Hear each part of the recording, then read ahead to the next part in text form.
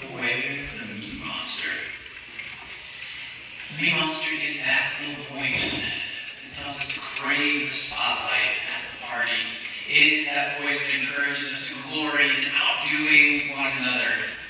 It's that voice that we hear sometimes in our hearts and in our minds that says, me, me, me. And it's in all of us. And we can laugh about jokes about the ME Monster, but the truth is it's far from innocent. Self-centeredness is a caustic focus, an emotion, state of mind, whatever you want to call it. It eats away at our relationships and our marriages. Internally, it's the cause of a lot of anxieties, complexes, and insecurities.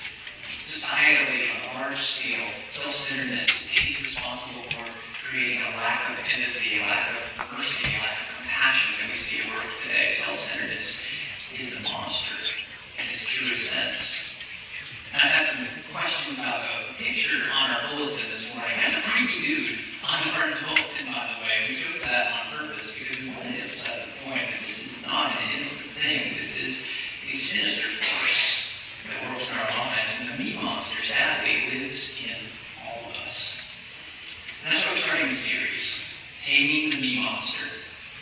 For the next 4 weeks, we're going to be talking about how to get a handle of this thing. It's probably impossible for us to completely rid ourselves of all selfish impulses or temptations, but by the grace of God, we can at least get a handle on this beast and tame it. So that's our goal over the next 4 weeks. This morning, we're starting off just by meeting the ME Monster, learning to identify its voice in our lives. And to help us do that, we're going to be looking at the book of Philippians, chapter 1. If you have your Bibles with you, I want to encourage you to open up at Philippians chapter 1. If you don't have a Bible, that's okay. You can follow along on the screen behind or pull open the YouVersion Bible app on your phone. And we're actually reading Philippians through this whole series, so you might as well just put a bookmark there because we're going to be there week after week. So we're going to look at chapter 1. We're going to start at verse 12 to help us identify the voice of the ME Monster. And sometimes this monster speaks to us with a voice. It sounds a little something like this. Poor me. Poor me. It's a voice of self-pity.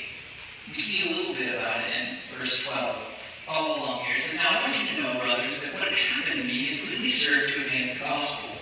And as a result, it's become clear throughout the whole palace guard and to everyone else that I'm in chains for Christ.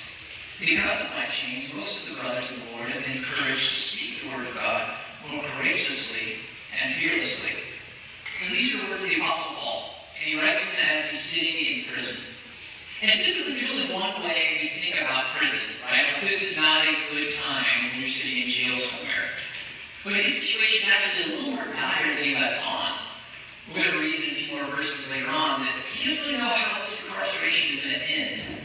It might end favorably with him being released and going as a free man, or it could end with him being executed. It's kind of a 50-50. So needless to say, this is a pretty trying time in Paul's life here.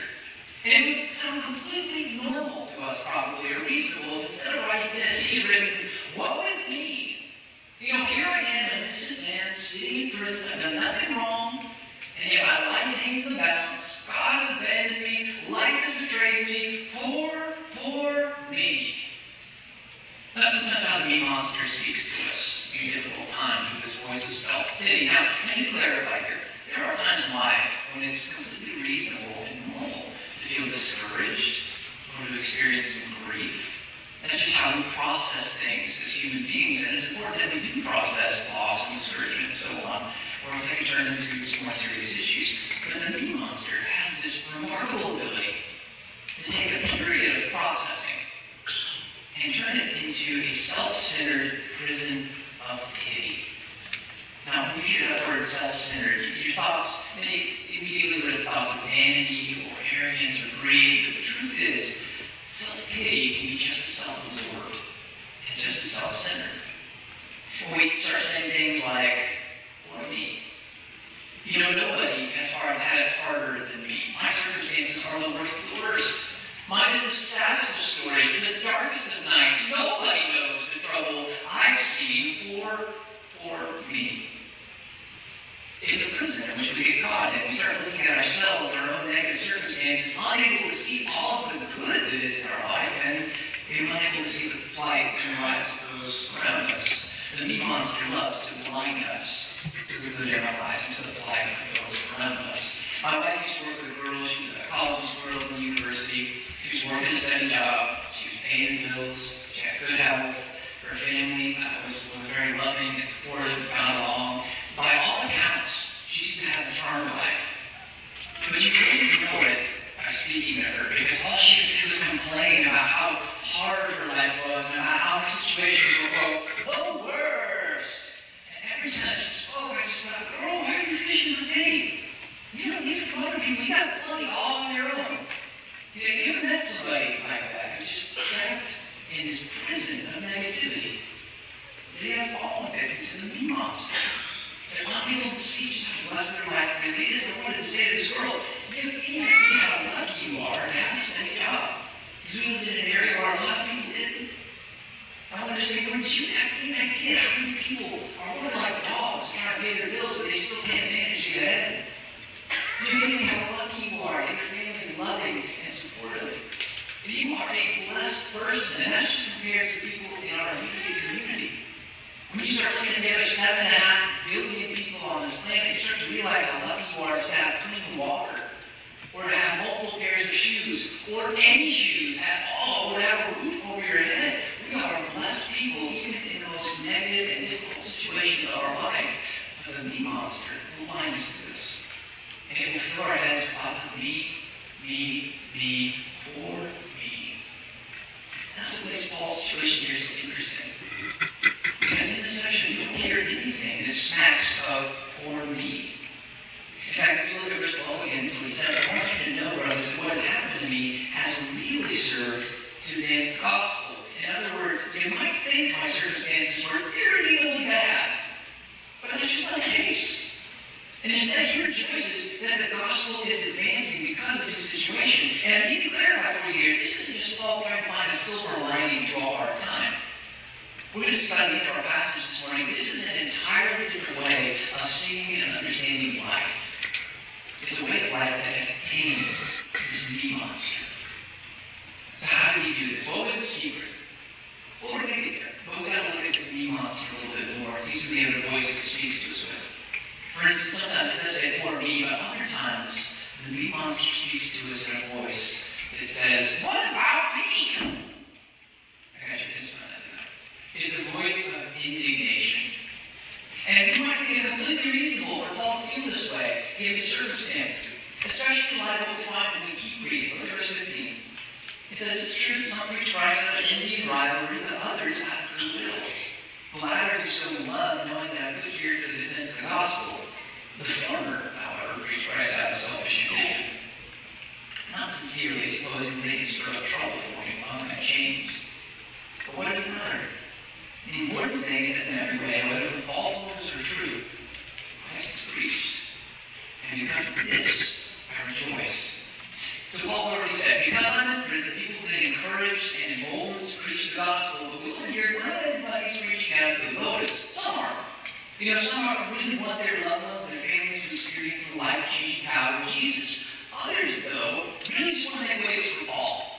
And we're not really sure what they were doing. We can only speculate here, but we know that their end goal was just to cause trouble for this guy who was in prison and unable to defend himself, which is a pretty underhanded and dirty thing to do, right? And given that circumstance, we would have probably found it really reasonable if Paul had said, instead of saying, oh, about all this, if he said, I'm happy for the gospel, what about me?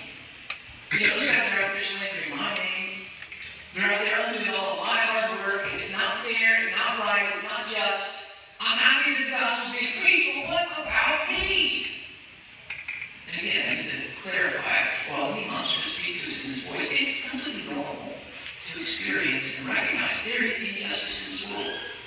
There are things that truly are unfair. Sometimes people do offend us, sometimes intentionally. And we need to recognize those moments so that we don't repeat the offense in our own lives. But the me monster, again, has this amazing ability to take a frustrating experience and to turn it into a self-centered protest. What about me? What about my feelings? What about my sensibilities? What about my offense? What about me? I need to preface this sort of have to share with you. I love my grandmother.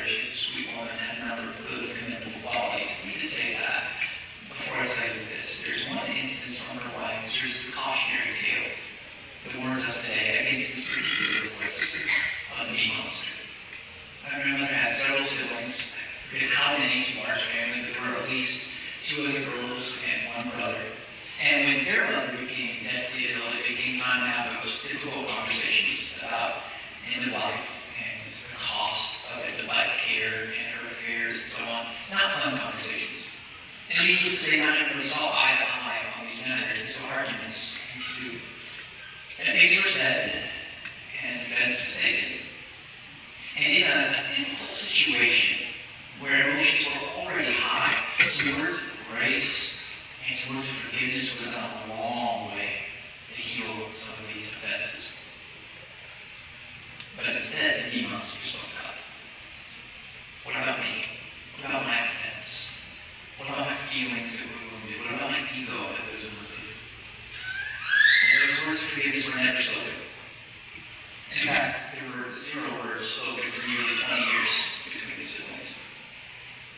My grandmother passed away earlier this year, and at her visitation, before everybody was let in, her brother had come early. His brother she had spoken to in nearly 2 decades. And he sat in her casket, wrote her down, and had a very tearful conversation with her body and with God. About forgiveness. It was a conversation he wished they could have had while she was still alive. It was too late. Time passed. And that's why it is a ME Monster. Not the kind of monster you see on Sesame Street, not the kind of monster that you see in Disney cartoons. This is a beast. And this beast, if we can't learn to forgive, if we can't learn to show some grace, if we can't let go of what about me, this beast will devour the special people in our lives and leave behind only bitterness and regret. It is a ME Monster. And Paul seems to recognize this, which is why we don't hear anything that smacks of, what about me? Yes, he was offended. Yes, he was trespassed. There's no getting around that, but he doesn't hold on to it. Instead, he says, I'm just happy the gospel is preached, whether it be from pure motives or false. That's what I rejoice in. And again, this is not somebody who's just trying to find a silver lining or somebody who's just looking for the sunny side. This is somebody who sees and understands life differently because he has tamed the ME Monster. So how do we do it? What is the secret here? I promise we will get there. But there's one more voice we need to hear and be leery of. The ME Monster sometimes speaks to us in a voice that says, surely not me. I mean, other people, sure, but surely not me, right? It's a voice that assures us we are the exception to the rule. It is perhaps the most frustrating voice to try to help people overcome. Look what Paul says in verse 18. He says, yes, I will continue to rejoice, for I know that through your prayers and help given by the Spirit of Jesus Christ, what's happened to me will turn out for my deliverance. I eagerly expect and hope that I will in no way be ashamed, but will have sufficient courage so that now as always Christ will be exalted in my body, whether by life or by death. For to me to live is Christ, and to die is gain. If I'm to go on living in the body, this will be fruitful labor for me. What should I choose? I don't know. I'm going to pause there for a moment. This is kind of a big chunk. We don't want people to check out and get lost. It's in this section we learn how dire Paul's circumstances are. He says, well, if you release the rule, let me execute it. I really don't know. What we do know is that whatever happens, he just wants to represent Jesus well in his life. And he says, in fact, in verse 21, for me to live is Christ and to die is gain. By that he means if I'm released and I get to walk out here a free man, I'm just going to keep preaching the gospel like I always have. I'm going to serve Christ with my life and lift him high. But if I die, I stand to gain a phenomenal reward. I'm going to heaven, folks. And frankly, he's a little torn as to which end he's really rooting for. And that brings us to verse 23. He says, I'm torn between the two. I desire to depart and be with Christ, which is better by far. But it's more necessary for you that I remain in the body. Convinced of this, I know that I will remain and I will continue with all of you for your progress and joy of faith, so that through my being with you again, your joy in Christ Jesus will overflow on account of me. So he's going to let him into his deepest desires. Like, see, really, folks, I really want to go to heaven. That's kind of what I'm rooting for. You know, all this hardship, all this pain, all this imprisonment. I'm done with that. I really want that to be in the past. I'll just spend my afternoons strolling down the streets of gold and playing 18 holes with Moses. That's what I want, folks. But But as much as Paul wants that, he knows that's not how things are going to go down. In fact, he knows God has called him to continue serving, to put his wants and his desires aside so that he can continue to preach the gospel for the benefit of others. Now understand here, Paul has been serving for decades at this point. He has been beaten, he has been stoned half to death, he's been put in prison, he's been slandered, he's maligned in the process, he's put up a lot of churches and baptized a lot of people. He has done his part. If anybody deserves arrest, it's this guy. Surely he can get what he wants, right? I mean, surely God won't call him to serve. Surely not me, God. You might not be surprised if somebody in a situation like that had said, surely not me, I'm the exception. Because it's sometimes how the voice of the ME Monster speaks to us. This voice that shows us, I'm the exception to the rule. The speed limit is 55. Surely not me, right? I mean, I'm the exception. Put him up, who's been there? Obviously, near enough hands. Okay, there we go. We got a few honest people in the building. I've been there. I listened to that voice, and one expensive traffic ticket later, I learned that that voice is a lie.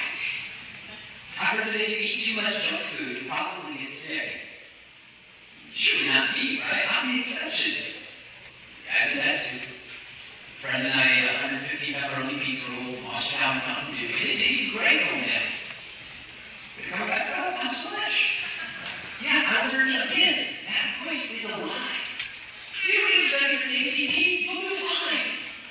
Maybe other people need to change their oil every 3,000 miles, but not me. I'm the exception. I listen to this voice a lot in my life. And every time I'm reminded about the hollowness of its promises. Nothing ends the way you think it will. You see, the ME Monster likes to lie, folks. And it will assure us we are the exception, but the truth is, we're not. We're not the exception to the things of this life. And we are not the exception to the things of God. I've heard that you have to follow Jesus if you want to go to heaven, but I'm a good person. Surely not me, right? I'm the exception. No, you're not. In fact, we read in Scripture that all have sinned and fallen short of the glory of God. And the key word there is all. Meaning, I'm a sinner, you're a sinner, everybody sitting around you is a bunch of sinners. We are pros at sin. And that's the whole reason Jesus had to come to save us. Because there's none of us that are capable to save ourselves, which is not good enough.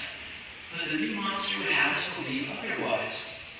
In fact, it's interesting. We are not exempt from the need for a Savior, but here's the good news. Neither are we exempt from the invitation to come and be saved. That's the good news of the gospel. We all need a Savior, and we all have been invited to come and to be saved. You just say yes and follow Jesus. And this morning, there may be some of you in the audience that haven't made that decision yet. And I want to encourage you, there's a piece of paper on the back of the seat in front of you. We call it a connection card. If you would fill out your information, on the back there's a whole column of boxes. I want to learn more about Jesus, I want to learn about baptism, and so on. I want to encourage you, fill that out, even on your seat as you leave, or give it to the staff or somebody. We would love to contact you and help you get started on this journey of knowing and following Jesus and receiving his gift of life that he's inviting you to partake of. But whatever you do, please don't walk out of this room this morning believing the lie that you are the exception. Because that's just the ME Monster talking.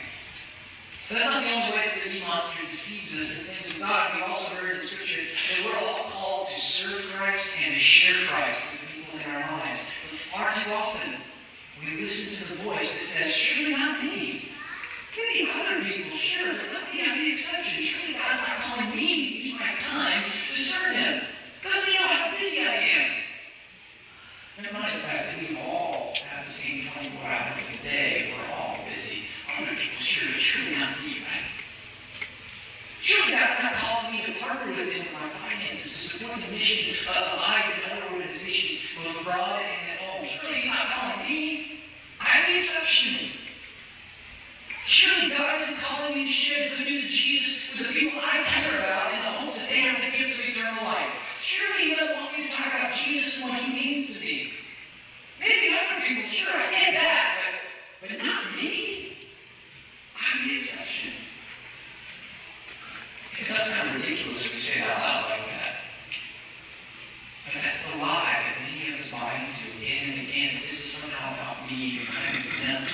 But this call of God goes out to you, and it goes out to me, and it goes out to all of us. No exceptions.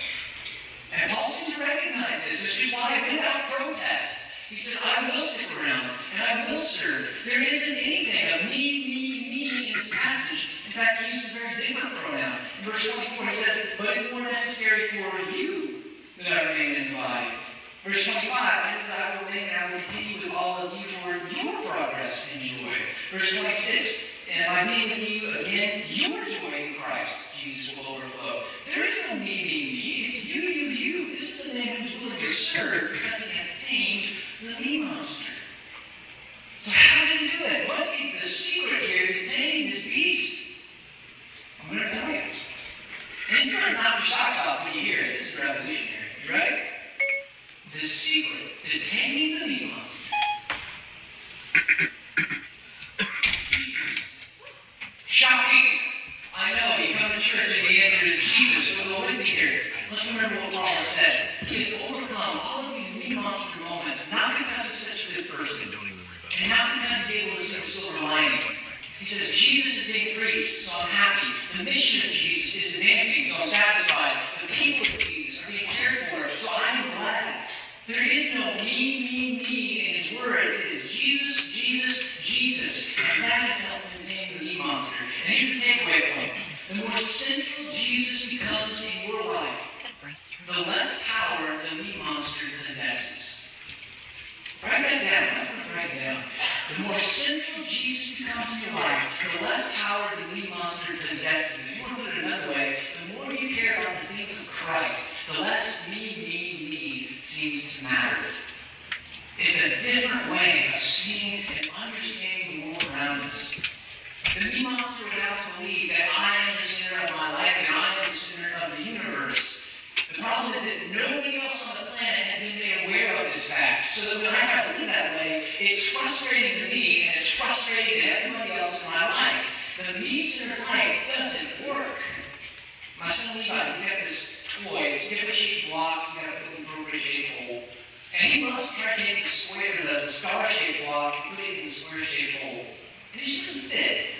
And he will push until he gets frustrated. And he will always be frustrated because that block doesn't go there. And the me-centered life is very similar. We don't belong in the center. Life is not all about us. The world doesn't revolve around me. So when we put ourselves there, it's incredibly frustrating. I suffer. My relationships suffer. My community suffers because it's not the way that God designed us to work. But here's what's fun. When Levi finally takes that block and puts it in the right place, his face lights up. And our lives light up when we finally put Christ in the right place. When he's at the center and our lives are focused on him, it's funny how things fall into place. And how my relationships are richer. And how my in-person is enriched. And how my community is enriched. It's almost as if God designed it to be this way. Wink, nudge.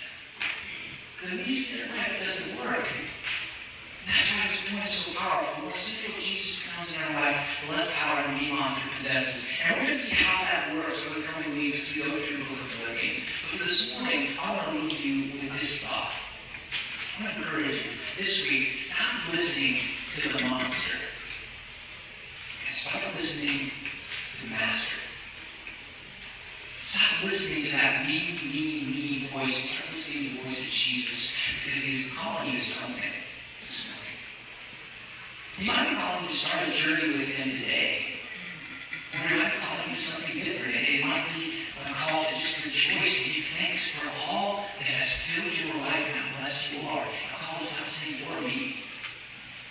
Or it could be a call, just to serve.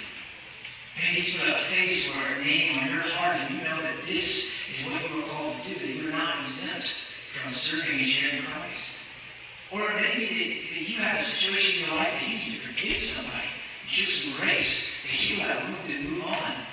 Maybe it's calling you to forget about the what about me offenses in life. I don't know what he's calling you to, but I know he's calling you to something. So my advice is take that step this week. Stop listening to the monster and start listening to the master. pray. Father, we thank you for the day. Thank you for your patience with us. We've seen what the Me Center life can do. We've seen how it hurts us, how it hurts those around us, how it hurts our community and our society. And so we thank you for showing us a better way. We are thankful that our sins are forgiven, but we also have an example of what selflessness and humility looks like in Christ. And I pray that we would do everything we can to listen to his voice and imitate his example. That by the power of your Spirit, we would walk in humility and selflessness, that we would give more than we take, that we would speak and encourage more than we hope to be spoken into. I just pray that we would pour our lives out in service to you, the way he poured himself out to save us. Father, give us this power this week.